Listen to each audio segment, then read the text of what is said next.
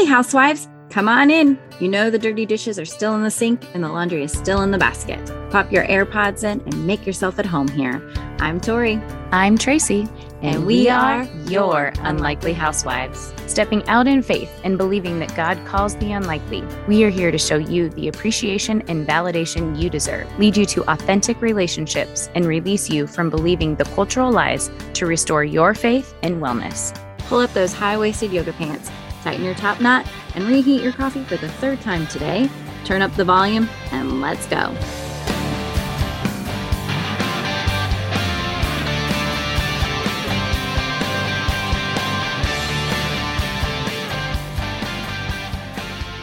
Hey, housewives, welcome back. We are so excited to once again have another guest with us today. This is so fun to be sharing with our friend Jill. She is such a light and a joy, and we're really thrilled that she's going to share some really hard conversations, yet joyous victories that she has had through a journey that is very dear to her heart and can really relate to many others. And we will get to that in just a minute. But first, we have a review. All right. We have got a review this week. And this is from Christy at Simplicity for Solopreneurs podcast. Love that these two gals are so real. It's like hanging out with a couple of girlfriends and chatting about all the important stuff. I encourage you to listen in and hang out with these housewives. You're going to love them. Thank you so much, Christy. And if you would like your review to be read on next week's podcast, please be sure to leave one at Apple Podcasts or even Audible Podcasts, and we'll read hopefully you next week. Okay, well, today we have our friend and guest, Jill. With our podcast, we've always shared our stories and our experiences, but we know we are not always the norm. There are a lot of other stories and experiences out there that we want to reach mamas and mamas in the waiting. And that is something that Jill has a very personal story with. We know that there are women who need more of this connection, this community, and this feeling of, hey, I'm not alone in what I'm going through. And Jill's done an incredible job being very open about her journey. I've had the privilege of following this journey and praying for her and her husband. Already the emotions, Jill, and her sweet baby. And it's just been such an honor to be a part of this with you. And first off, we have to give you a proper intro. Her husband is Dakota. They live in Texas. And so she's much warmer than we are right now. And she has had an incredible boldness in her faith that has also been just incredibly inspiring to me as well. So with all of that, I'm going to pass it over and say, welcome to the Unlikely Housewives. I'm excited to be here. I like that name, like Housewives. You know, you watch all the things on TV and you're like, ooh, I'm one of them. So I feel like I'm one of them right now. So I'm excited. I like you are. Like, these are the ones I want to be a part of. I'm excited to be here. Yeah, we're a little bit warmer over here in Texas. It's cold for us, but I don't think we're like snowed in like y'all or the way that works out. I'm not sure. I'm just excited to be here. This is turned into a message in my life. It was an extreme mess, I feel like, for a long time, and it's still a hot mess, but God's just used that mess to be a message. And I feel like my prayer every day, going through a battle of infertility, and now as a new mom, he's 7 months old today.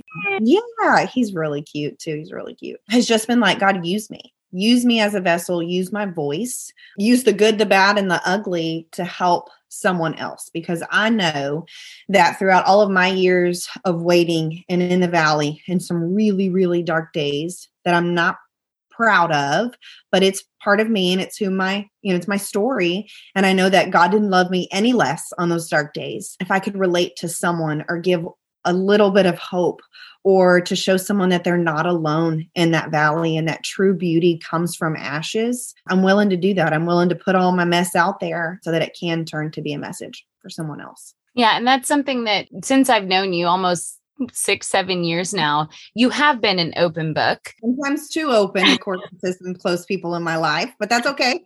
Well, and that's something that I think probably drew a lot of people into you. Is it wasn't something that just happened when you started walking through infertility. It's who you are. Your reputation precedes yourself before the trial. So people were inspired by you. And then even more so when you clung to your faith and you've shared so openly. You say, like, don't pray for patience, like God's going to test you. You know, we don't want to do that. Well, funny, quote unquote, for years, like before we ever even tried to have a baby, like long before that, I would pray massively for God to use me. Like that was my prayer. God use me. Like I would write it, I would speak it, and I would pray it. I didn't think that he was going to put me in this valley to use me. I didn't ask for that, but can't believe that I say this today, but it's very true. I'm very thankful for my journey in the waiting. I know it's molded me into a person that he wants me to be. And that's what I want. So let me ask you this. Obviously, we're going to get into your journey of infertility and what that's been like. But when we decide that we're going to have a baby or start planning, family planning, right? Or the thought of it, right? Is we have all these expectations of how it's going to happen. You get off the birth control, you start going, okay, well, and your doctor says it'll just maybe take 3 to 6 months or a month every time that you. Like, I honestly now hear that, and I just like, it's like, people like, oh, honey, like that's the way that I feel. Like, oh, honey, like that's cute. Like that's the way that I feel about my own self. Right. So, but what were your expectations without knowing all of this? What were your expectations going into motherhood going, oh, well, this is just going to happen? What was that like? Health is very important to me. I have taken care of myself for a while, a long time. I come from a long line of overweight, diabetes, high cholesterol, like the list goes on. And I wanted to break those generational curses a long time ago. And I have always put my health first. I really have. And that's been important to me and into our home. And my husband and I have been married 10 years. And we had the idea, like we were going to be married for a little while. We're just going to have a baby. And I remember, I can't, you look at like New Year's, you're like, this is the year, like we're going to try and we're going to do it. So I thought it was going to be real pretty. I really did. I thought it was going to be real pretty. Like, here you are, Jill. You've got regular periods. You're fit. You're working out. You're doing great. Like you were on the pill and now you're just going to like get off the pill. Like your husband, look at him. He's like got it going on and he's fit and he's there and like he's not overweight and he takes care of himself and like y'all got a great house and you got a great job and you're going to church and you're fasting and you're praying and you're involved and you're doing and you've been one hell of an aunt. Like I am.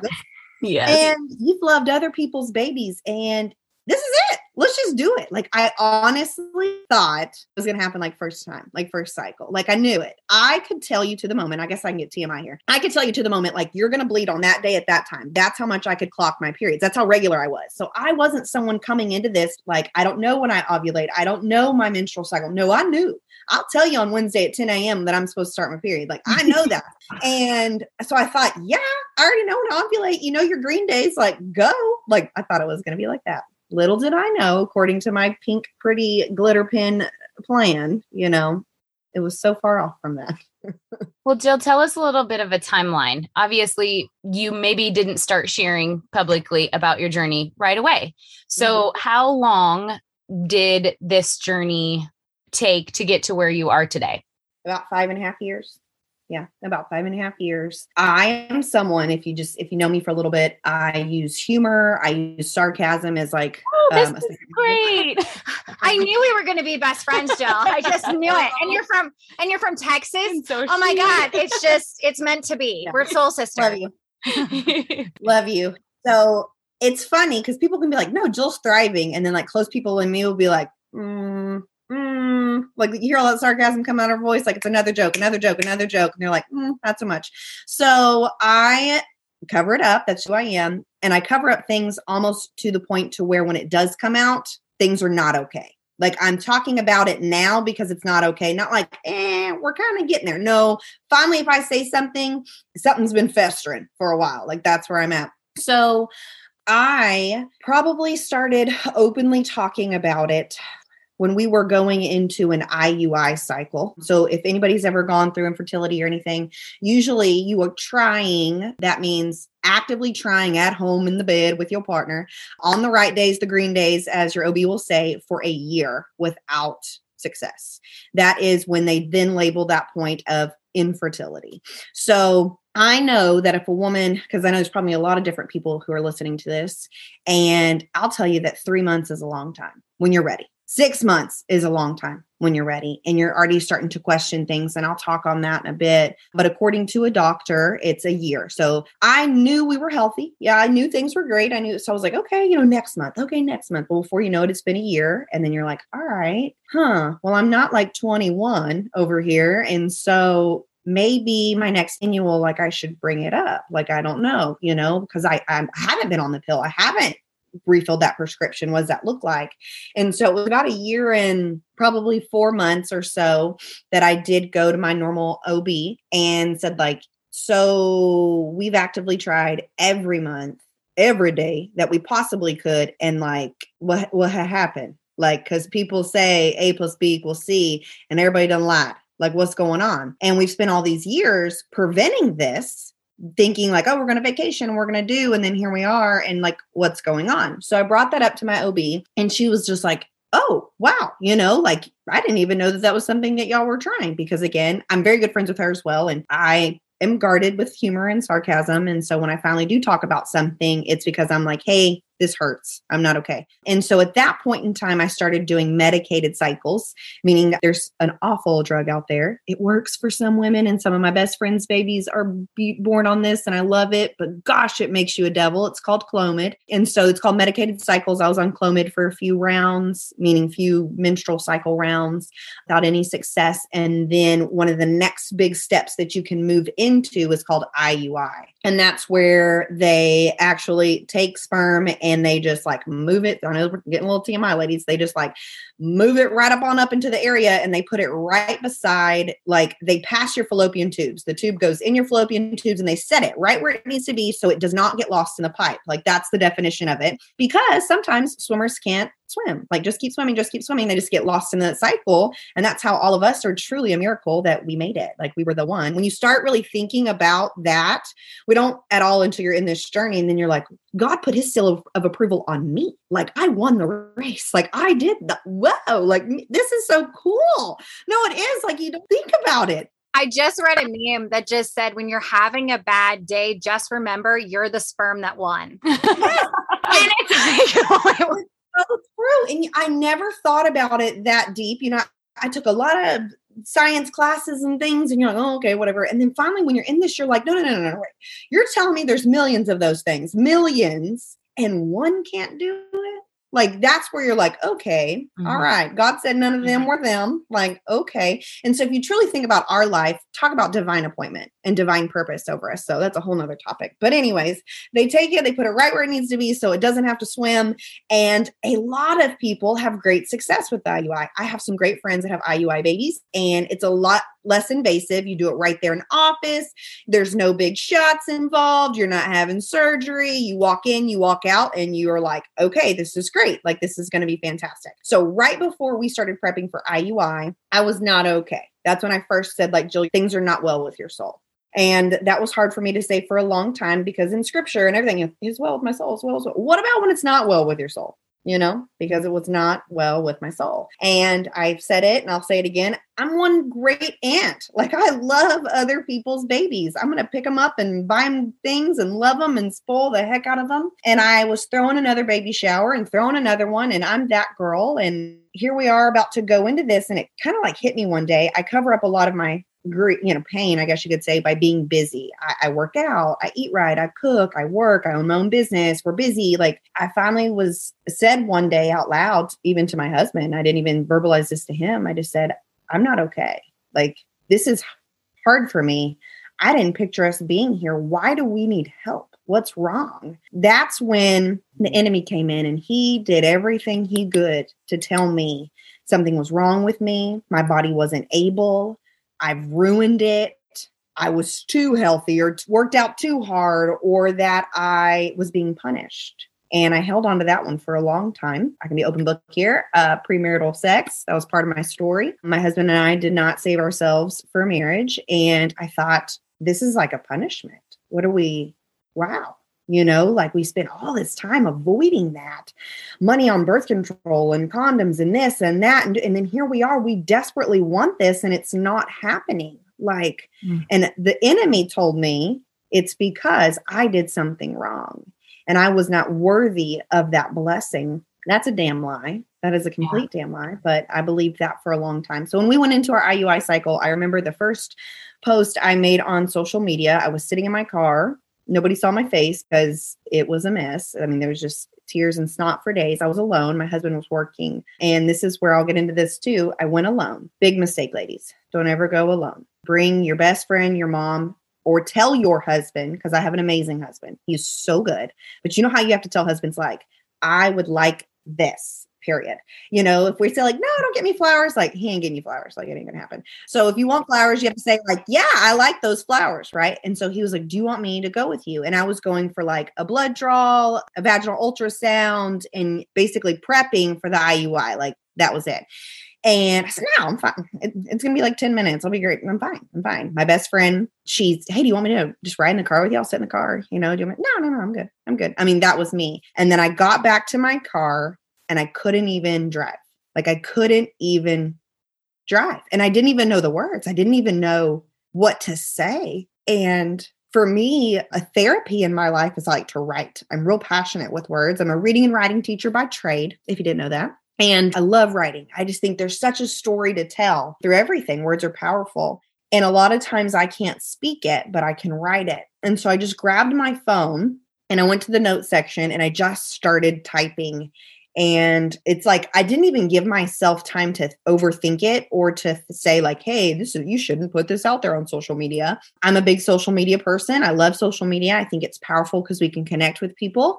And I think that it's really cool to have that support system all across, you know, and people who do become prayer warriors that you didn't even know that were praying for you. And so I snapped a picture of my arm after like 9 valves of blood were taken and it was all wrapped up and I bruised very easily. And I remember my workout shorts and it was just my arm. And I just typed and I just said, things are not well with my soul. And I just said, this is where we're at. This is where we've been. And I'm struggling. And we have been labeled on paperwork, a couple who's going through infertility, infertile. That word does not define me, but the enemy is trying to tell me that it is. And so anyways, I opened up that day.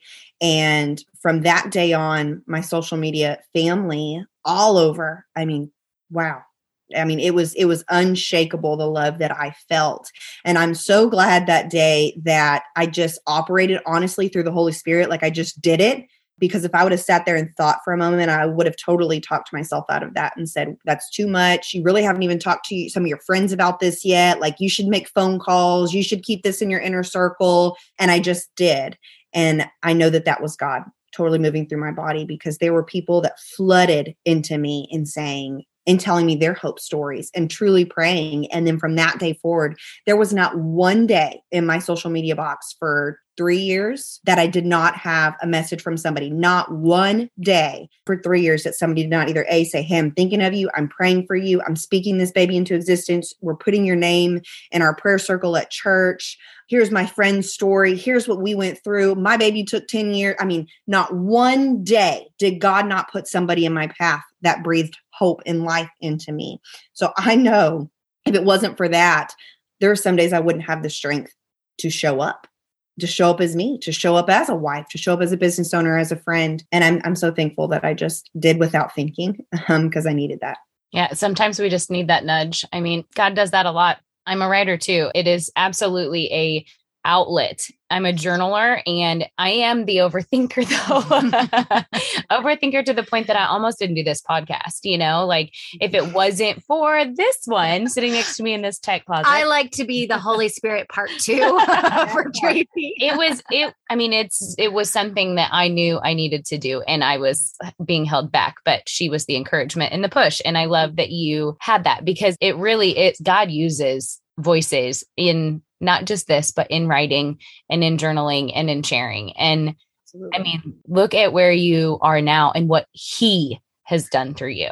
Like, so amazing. He truly uses people to speak to people. We're the hands and feet of Jesus. And we just have to open up and say, use me. And he will.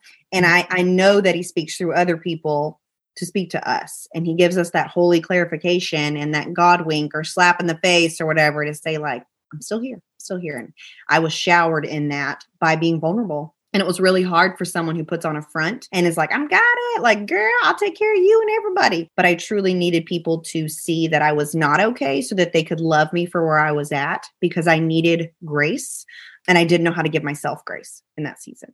Out of curiosity, do you know what Enneagram number you are? Okay, so what's the Enneagram number that the person who doesn't want to take the test? That's the number that I am. I want to say that's an 8. Oh, okay. Well, somebody told me No. I have taken the test, and I will tell you this. It relates to this. I took the test. It was this big thing going around my company, and everybody's like, take your Enneagram. Blah, blah, blah, blah, blah. Yeah. Like, all right, sounds good.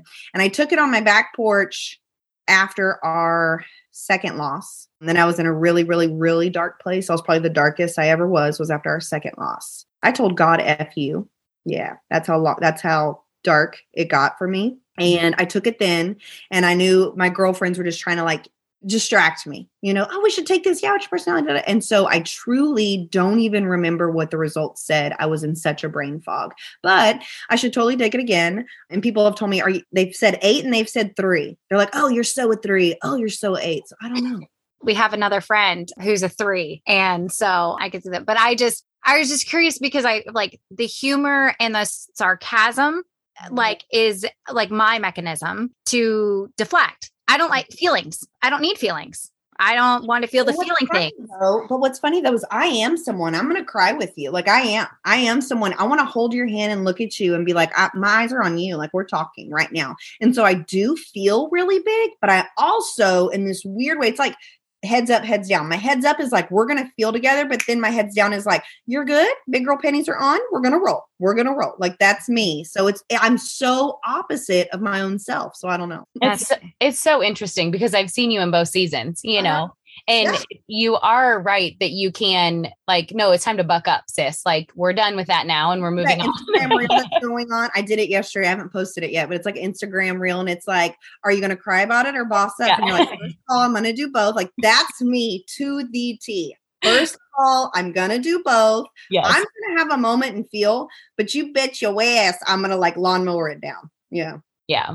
I don't know. I probably need therapy. So there you go. That's like your personality. You need professional help. Yeah, probably. No. Therapy's good for everybody. Yeah. I was going to say that should just be part of like Absolutely. Oh, you're live. Let's get you therapist. So I'm there. Yeah. Let's go. Let's go back to when you started this second phase. Tell us, because I know this is a little bit more of a roller coaster to get to where you are now. A pandemic happened in that season too. So share with us. Yeah. So when we started, so IUI, we were there. We did a few rounds of IUI with no success. And if I could go back, that would be the one part of and my story is my story. But if I could go back and say like, Jill, y'all shouldn't have spent time there in that season. You should have just, gone with your gut and said, no, we need to go further. But of course, I'm, thankful for everything. But IUI for us was obviously a complete waste of time, money, emotions, and heartache. And so if any girl or anyone is listening to this and they feel something deeper in their soul, you're like, I don't know about this. I don't know. I think we need to go over there. Follow your gut. Just follow your gut. It's okay to be that girl and call that specialist. It's okay to be that girl that goes and asks another doctor. It's okay to say, hey, can we run that test too? And I feel like one of the biggest things I learned through this is be an advocate, advocate for yourself and speak up. I'm not a doctor. I don't know all the medical stuff. And so I know when a doctor does tell me like, oh, this, oh, that, I'm like, okay, And so what I did learn through the thicket of this is when I wasn't okay to say, hey, I don't understand that. And what does that one do for that? And why would this, start digging.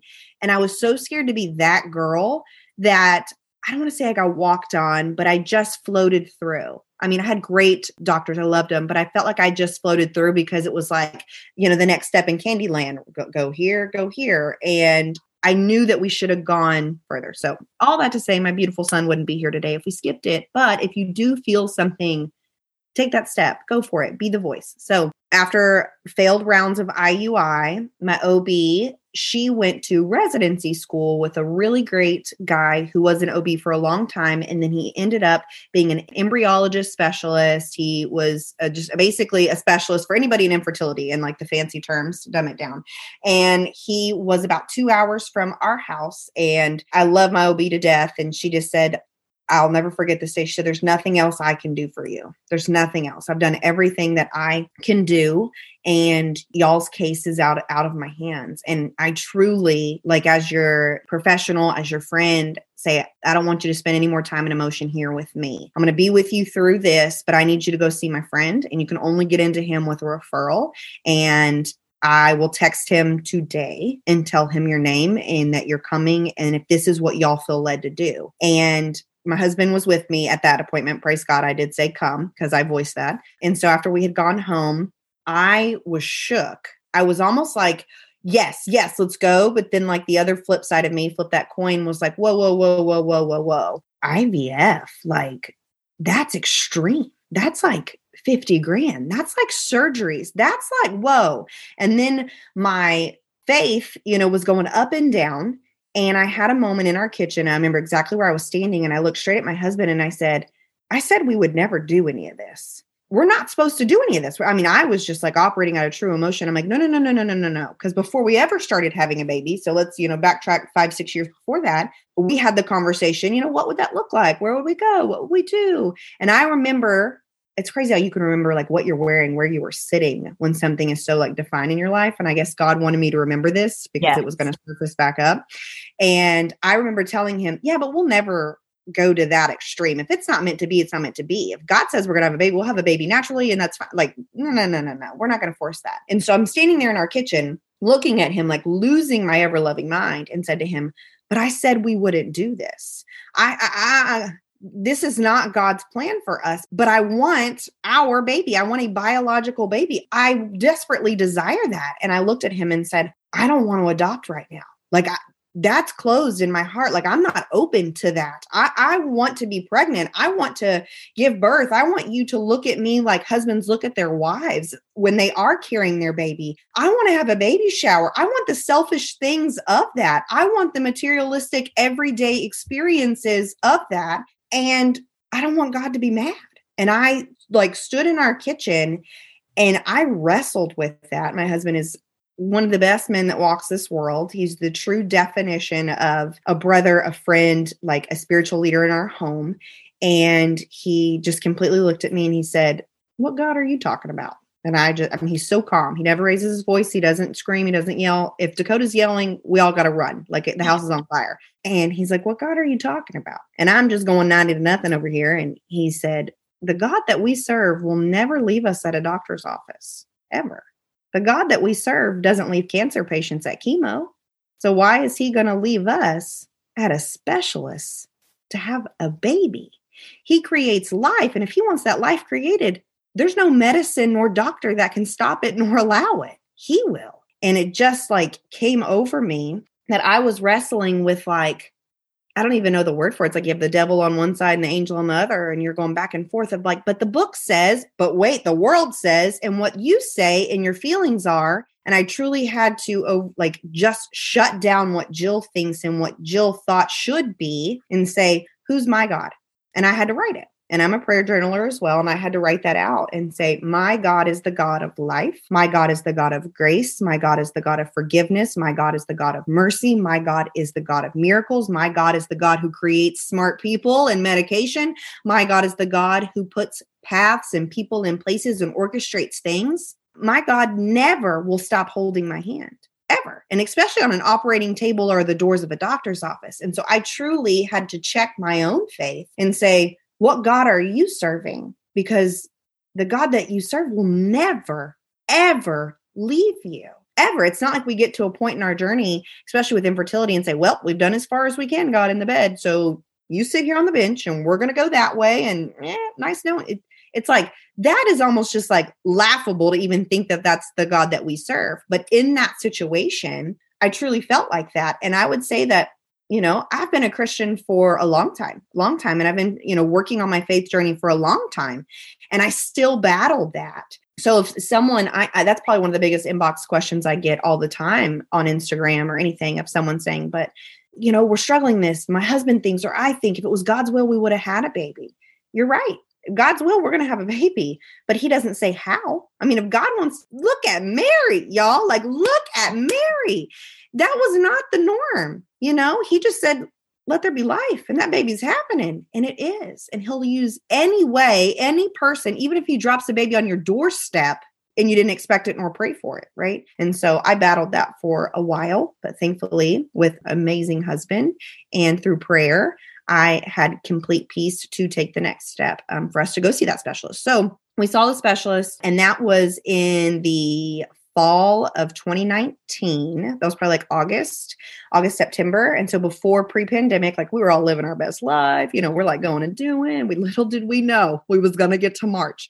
So we were in the middle of the deepest of darkest of our IVF journey. We had just lost our second. We lost our first in January of 2020, and we lost our second literally the day before the world shut down, March 2020. So then here I am, my behavior, I can be a bulldozer. And I'm like, okay, I'm going to feel this. I'm going to grieve this. I loved this baby, but what are we going to do next? What's our next step? And then my doctor's office calls me and said, everything is a hold. The doors are shut. We're done. Stop taking all of your medicine.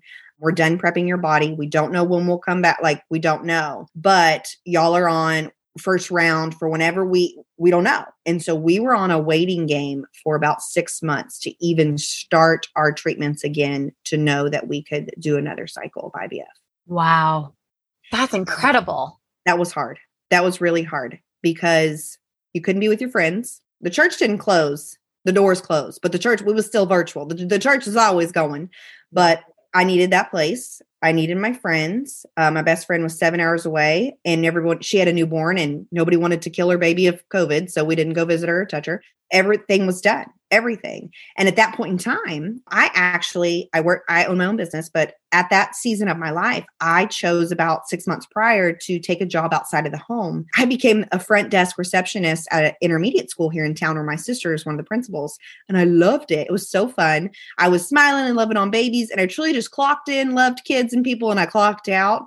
But I took that job because I needed to. My soul needed to, not for finances, not for time, but I could not be in a quiet home any longer that I desperately desired it to be loud. I wanted a crying baby. I wanted something to do. I mean, I was just losing my mind in our beautiful home that we had built for a family and prayed for it for so desperate. And I didn't want to be there. So I removed myself from the home of somebody who's always wanted to work from home and said, I cannot be in this house any longer. So that job that I was loving, the door's locked. Like, I truly was back into a home, mourning our second loss and not knowing where to go.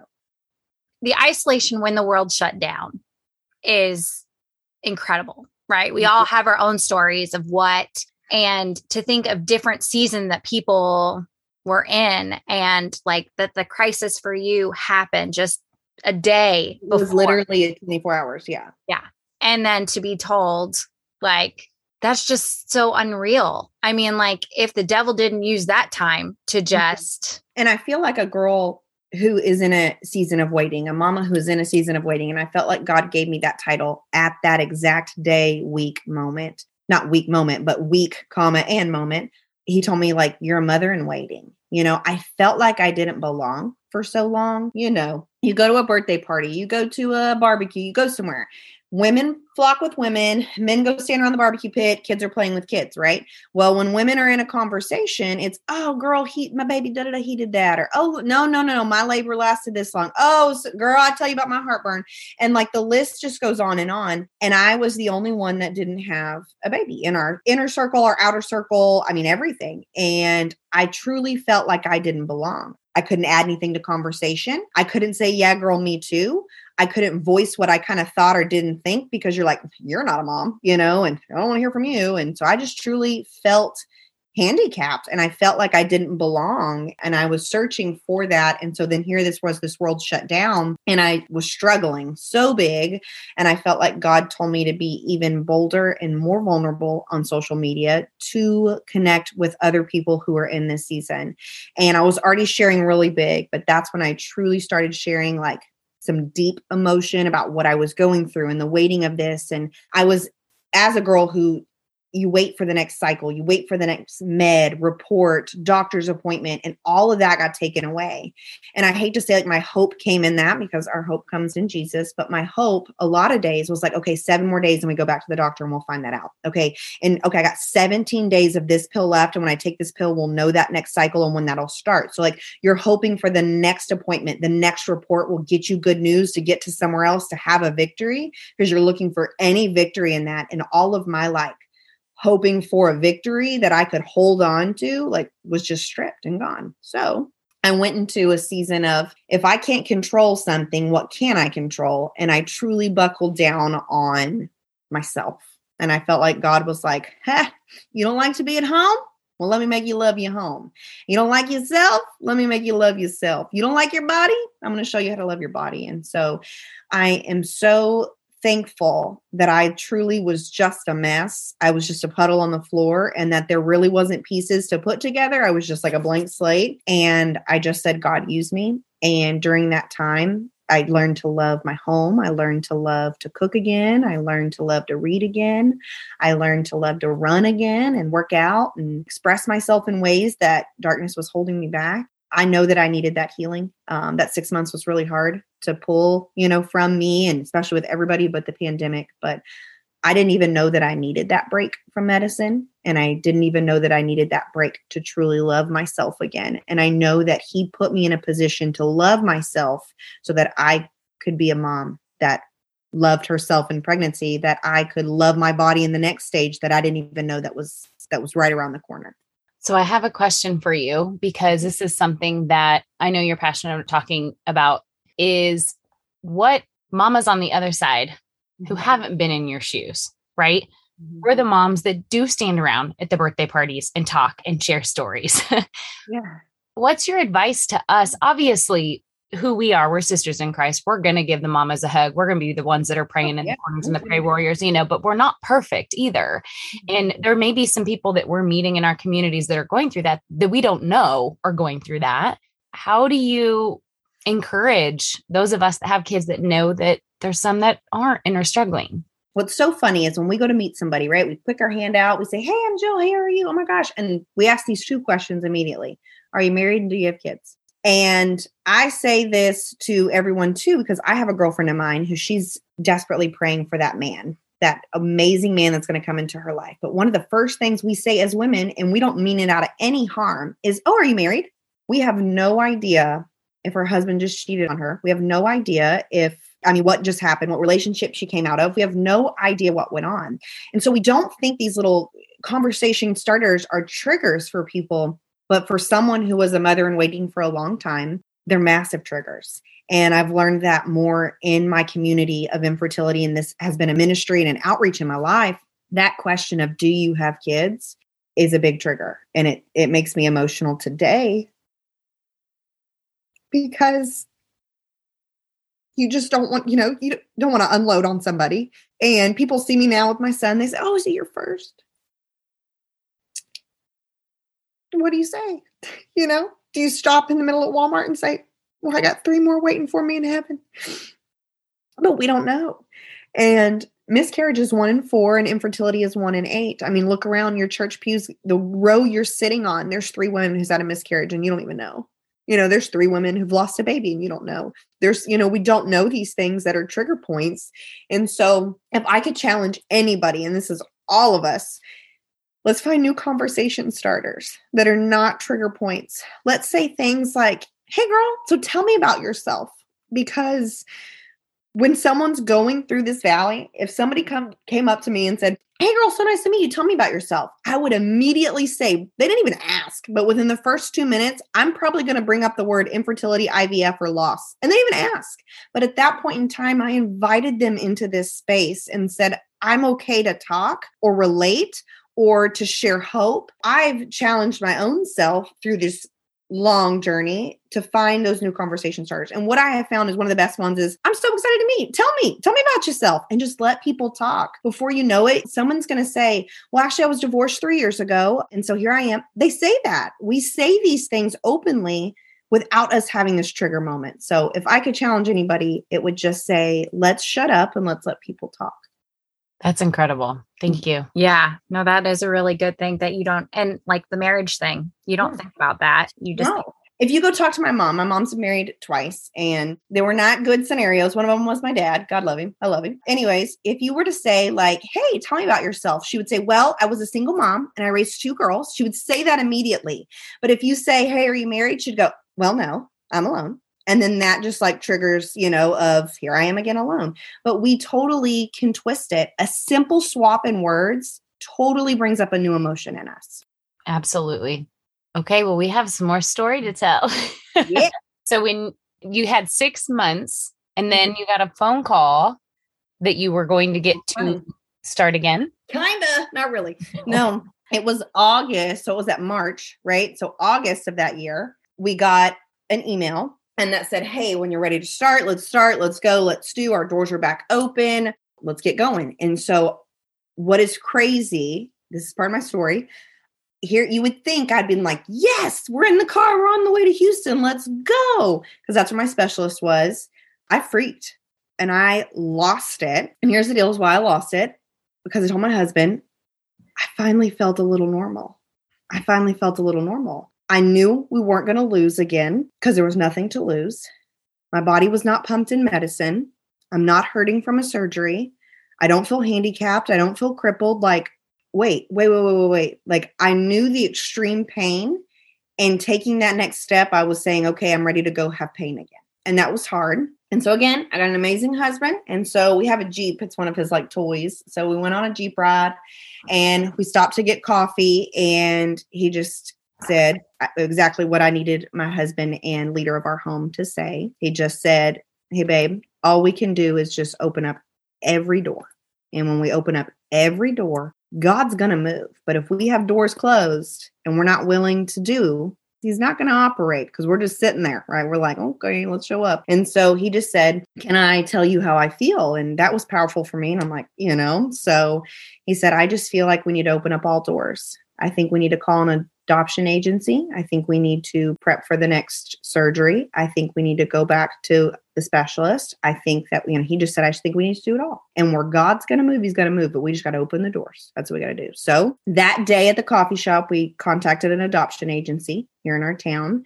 They immediately got with us, immediately loved our story. Immediately, we're a Christian couple involved in a church, mid-30s, lost babies. Not that you look for the ideal people, but on paperwork, we look pretty, even though we're really a hot mess. We immediately got plugged in with them. That was a Saturday. We emailed my nurse, and she's such a godsend. God, I love her.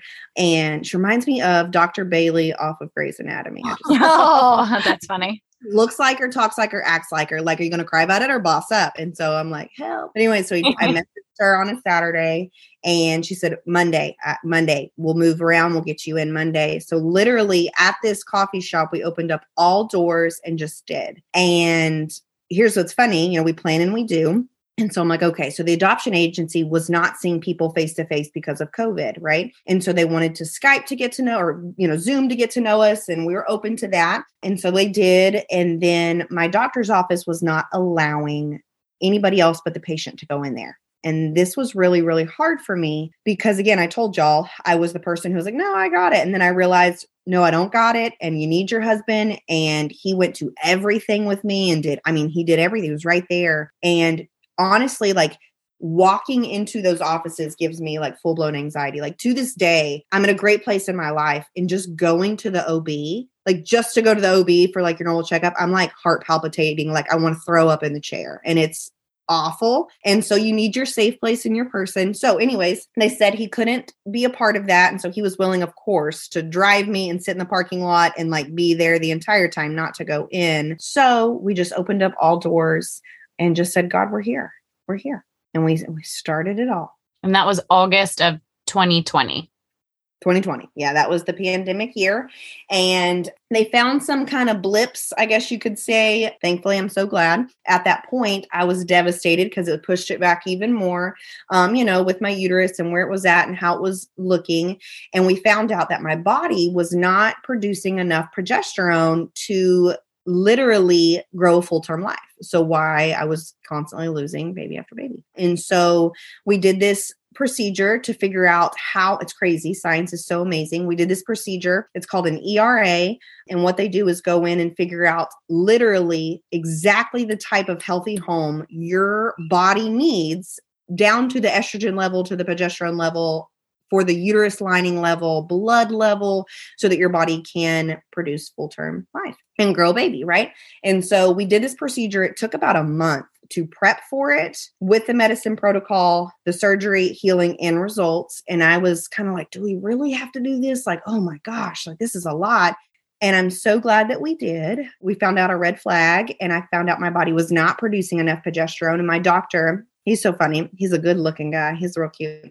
And he wears cowboy boots and scrubs, and he's just $1.50. And anyways, he like looked at me and he was like, I can do this. And he was like, he's a Christian guy. He's so great. Him and his wife went through infertility. That's how he ended up in the specialty that he is. And anyways, he just said, God can do this. We can do this. And he was like, I just found out some good news. So he called me with bad news, which was good news. It was bad news because we found out more was wrong, but it was good news because it gave him some knowledge and insight to say like, I can do this. We can do this. God can do this. And he over and over again just kept telling me, oh, we're not done. We are so not done. Like, oh, no. He's like, give me some more time. Give me some more credit. Like, give me some hope. And so he was like, no, God's not done here. And so I'm so glad we were derailed in that, because literally the next cycle we started led to our son. So amazing. Incredible. And sweet boy arrived. So it was at 2 a.m. that morning. I got up and I put on my workout clothes and I did a 2:30 a.m. workout, which I'd probably been asleep 40 minutes. You just don't sleep, know that you're going to go into surgery and medicine sucks and everything sucks, you know? So, and you're thinking, well, I'm either A, I'm going to walk out pregnant, B, I'm going to walk out knowing that I'm only going to be pregnant for a few days or weeks because I'm going to lose this baby, or C, our life is going to change forever, right? Like, here we go. And so at 2:30 in the morning, I did a workout. My husband like comes out into the living room. And he's like, what are you doing? And I'm like, I just looked at him in like anger, and I am not an angry person ever. And I just said, I'm just doing this workout because this is the last workout that I'm going to do without a healthy baby inside of me. And I'm not going to be able to do this ever again. And like, I lost my mind. He was like, okay, yeah, okay. And he just let me be. And the whole way to Houston, which is a 2-hour drive, I just like blasted the worship music. And I just said, I can't talk. I don't want to talk. And I just blasted it. And my hands were just shaking so bad. And my doctor, God love him, and he's so happy, but he's like realistic. And I'm in the like pre-op area, and he just busts in there. And I look obviously like this. And I'm not smiling. I'm not joking. He knows my mechanism is humor. And he said, you ready? And the nurse, I hadn't known her before, it was a new nurse. And she said, well, we got to do this, this, this. And I guess out of anger, I said, I know this isn't my first rodeo. And I said it obviously pretty stern. And he turned around and he said, but this rodeo is 8 seconds. Okay. And like, you know, obviously rodeo, you want to be on the horse. Yep. Yeah. Okay.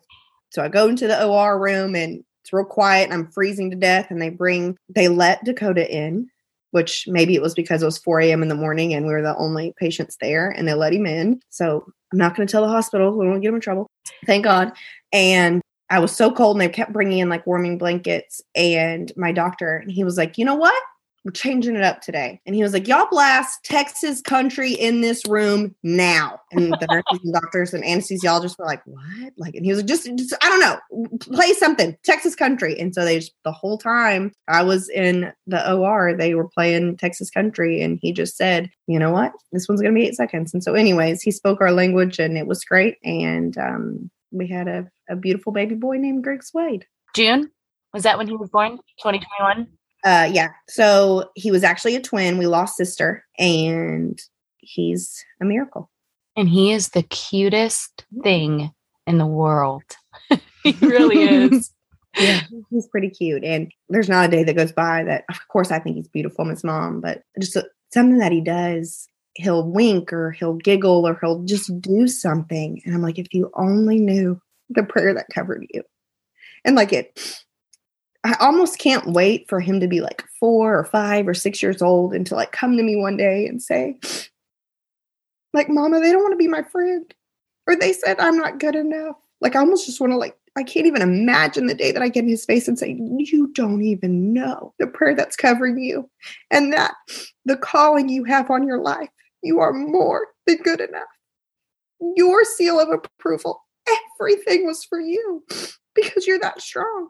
You were supposed to be here on that day. You outdid all the odds, every bit. When somebody said you weren't going to be here, you showed up. That's how strong you are. Oh, gosh. I will say, you remind mamas that are in the hard to see the blessings. And we need to do more of that too as mamas. And, we like to share the real, we like to share the hard because we want to be relatable. But that's the one thing that it is so simple because those conversations happen every day in my world, but I do stop and say, you have no idea the calling that is on your life. This moment isn't your hardest moment. I promise. God's with you through it all, and it's such a good reminder. We just had it this weekend, a hard teen day. And it's he knows, we all know, just like when you're in your valley and in your hard season, the truth, God loves you. And there is so much available to you in love and grace, but it's so hard to accept it sometimes. Absolutely. That's been a huge learning curve in this season for me of just being a mama in waiting. To say out loud before I ever was pregnant with Griggs, to say out loud and to know I'm worthy. I'm worthy to be a mom. I am worthy of full-term pregnancy. I am worthy to carry life. I am healthy. I am able because my God is able. And there are times that you got to say it even when you don't believe it. It's truly faking it till you make it. You have to faith it till you make it and say I can't tell you how many times I was just writing it and speaking it and praying it and believing it and speaking things into existence because the enemy will do everything he can to tell us that we don't deserve goodness and that we're doing something and we're messing up. And that's why, because it's our fault and we did this. And so it's a true battle. It is. Every day is like a valley, but God, he brings big beauty. Even in the valley, I saw so much beauty in that waiting of people, of connection, of relationship, of hope. The beauty is amazing. Yeah, the beauty of what he did with you in those 6 months. Yeah. Wow. How he changed your heart. And now we know why he had to shut down the world. Yeah, because my baby. He said, "This is for Jill and for Griggs. And for Griggs. I need you all to just wait." What was so funny is that a girlfriend of mine, she's a principal too. I'm friends with a lot of teachers and principals, and she was like, "Oh God, here we go, another week of virtual learning." Da, da, da. Oh my God! And I was at this point, I'm like, "No, you need to be home. You need to learn. You need to love. You need to do all this." And I told her, I was like, "Friend, no. Take one for the team. I need to be home. Okay. Cause I got to do this." I was like, take one for the team. She was like, "All right, I'll plan another week's long of virtual learning so that your butt can be at the house and heal. I love you." And so well, one last question. And I know this is something that we had talked about too. And again, it's more for advice for the mamas in the waiting. The hard part is when you're in the season and you do get the invites to the baby showers and you do get best friend notifications and calls "I'm pregnant" and all of that. Do you have any additional advice? I mean, you've given so much and it's been incredible, but for those mamas. Absolutely. The first thing that I would say is it is okay to not be okay. It is okay to say, "I am not okay." And it is okay to remove yourself from situations and people, even people that you truly love, even people that you're going to love their baby. You are. It's your niece, it's your nephew, it's your best friend's child. But it is okay to say, "I can't do that right now." Now, you don't have to verbalize that to them if you don't feel confident in it, but you can remove yourself in a situation, meaning the baby shower, the birthday party. It's okay to say, "No, we can't come." And it's also okay to communicate that with your inner circle and say, "I love you. I love this baby that you're having, and I'm going to be the best aunt that I can be. But I need you to know too, I'm struggling. And so at the baby shower, at the birthday party, if I'm quiet or distant, I'm not mad at you. And I'm not mad at the situation. I'm truly struggling within myself." And I had to say that to a few people. And when I did say that, this is how you know who's in your inner circle. Those people are going to say, "Oh, friend, Oh my God. You don't just for you. Oh my, you don't even have to be. You tell me what you need. I love you. I'm praying for you. I don't need nothing from you. Those are your people. Now, the girl that throws a fit and says, how dare you not make this about my baby? She ain't your inner circle. And it's okay if even if that's your sister-in-law, even if that's your cousin, guess what?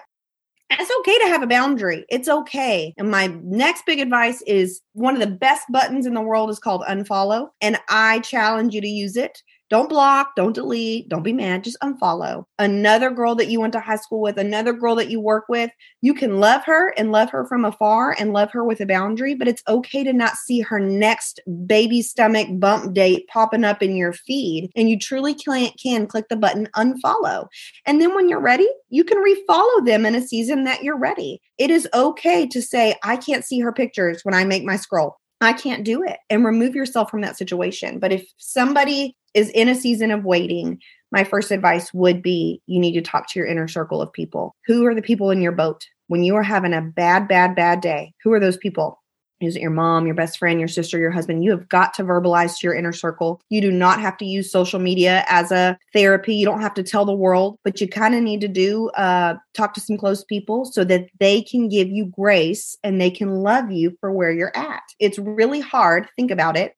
You see your girlfriend, right? You see her at Target and she looks pissed and she doesn't even really look at you. And she was short in conversation and you were like, what's her deal? Like, she mad at me? Little do you know, she just got off the toilet and bled and lost another baby. You don't know that, right? We don't know these things. So if we can talk to our inner circle and say, this is where I'm at, this is where I'm struggling, and I'm sorry if I'm not showing up in the best way that I can be. Because I was the friend like, I'm going to pop by and give you dinner and love on you and show up and do. And I stopped doing those things. And it's easy to say, if you were the person on the other side, to be like, I don't know what happened to Jill. I don't know. I guess she doesn't like me anymore. I'm not sure. But when people found out what we were going through, they were like, oh, well, duh.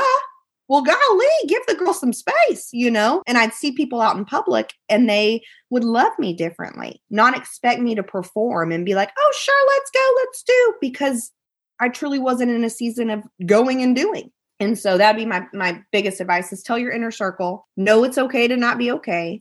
Communicate that with people, remove yourself if needed, unfollow if needed. And sometimes it sucks. It so sucks, right? We put on the face for the baby shower, the birthday party, but it's also okay after you leave to not feel okay and to say that was emotionally draining and exhausting and I need a minute. And go remove yourself and verbalize that to your husband, your best friend, and say, today is not okay.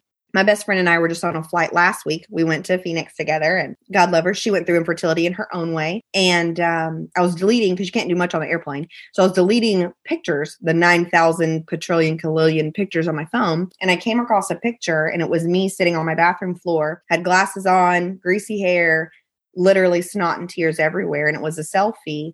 And that picture I sent to her one day on a really, really, really hard day. And I just told her, I can't get up and get ready to go to church today. I truly cannot be around people. And we were on the prayer team. I was a door greeter, my usher. And I said, I can't love people today. And I'll never forget taking that picture. And I was able to verbalize that to her. And she was able to give me grace and to say, it's okay to not be okay. And she was able to like cover up, and say, hey, Jill needs a minute. But I could see how if I was to walk into church and be guarded and be like, good morning, people were like, well, what's wrong with that door greeter? No, I truly didn't need to be there that day. Yeah. And I love that you've had people in your corner. I know that's probably one of the reasons we started sharing and doing this podcast was helping other women and mamas know that they're not alone in the seasons that they're going through, and hopefully this message will be an encouragement to open that door to be vulnerable with a close person or, a family member so that people are not walking through something hard alone. Just confide in someone and just tell them it's okay. You're not okay. And think about that. As the girlfriend that you are, if somebody texted you today or called you today and said, hey, can I talk to you for a minute? And they poured out a struggle you were having. What kind of friend are you? You're probably the friend that says, oh my girl, I'm here. What do we do? What are we doing? How can I help you? I am here. So people want to love us too. They do. People want to love us in a valley. We assume people are too busy or cannot or this or that. And then another advice I would love to share just real quick. If you are the friend of the person who's struggling, if you are the sister-in-law of the person who's struggling, how can you love that person in that valley? For me, some of the best things that ever happened, some of my close friends were just involved. And as much as they could be, they would just say, hey, when's the next doctor's appointment? And I would say, September the 3rd. And then I guess each and every one of them went and put it in their calendar, set an alarm on their phone. And that morning of September 3rd, the girls that I would tell that to, they were in my inbox. Okay, I'm expecting a good report. You share what you want to share. I am here. I am open. I love you. They'd give me a scripture. They'd pray over me. They would just whatever. And they would say in the message, you don't have to get back to me. Don't even think about it. I'm here to tell you, I know you're on your way to doctor. And I'm covering you in prayer. And that was powerful for me that they set aside that time in that day to think about me. Little snippets too. They knew I got a bad report. They knew we went through another loss. They didn't need to see me. They didn't need me to perform for them. But on my doorstep would just be like Chick-fil-A. And then it would say like, sometimes you need some fried chicken and a cookie. I love you. It is the best fried chicken and cookies. Yes, it is. Yes, it is. But having the people take that away from me, that responsibility of you don't have to tell me anything, but I'm just here to say this to you today was really powerful because a lot of times we think we have to get back to people and be like, yeah, and this was okay. Because sometimes you're too emotionally exhausted to even explain it. Well, this was amazing and you're incredible. And we will be sharing your contact information. People can follow you. Open book on Instagram. Almost too open, but I'm open. I don't know that there's too open because honestly, you invite people in and that's incredible. Well, thank you so much for your time, Jill. This has been incredible. Thanks for the laughs and the tears. Yes. There's a lot of sniffles. Yeah, I know. I'm not sure if the editor will be getting all of those out, but if not, that's okay. Yeah, I know. This isn't video with all that wiping up the cheeks. Oh yeah, that's bad. I need to go change my shirt over here. I'm like wiping it as a tissue. No, we were over here crying with you and just incredible. And thank you very, very much for sharing with us. I'm honored. And housewives, follow us. Again, follow Jill for more encouragement and please share this with a mama in waiting that you know or a friend that you know that's been struggling with infertility. Please share this because we know it'll be encouragement to them. Thank you. Have a good day. Bye, housewives. Whether we made you laugh or cry today, we pray you feel appreciated, bolder and braver than yesterday, stronger and more faithful for tomorrow, but living in who you were made to be today. Join our online community on Facebook. Find our link in the show notes. Be sure to review and subscribe on Apple Podcasts or wherever you enjoy listening. Until next time, housewives, we give you permission to walk confidently, freely, and be intentional in your slippers or stilettos.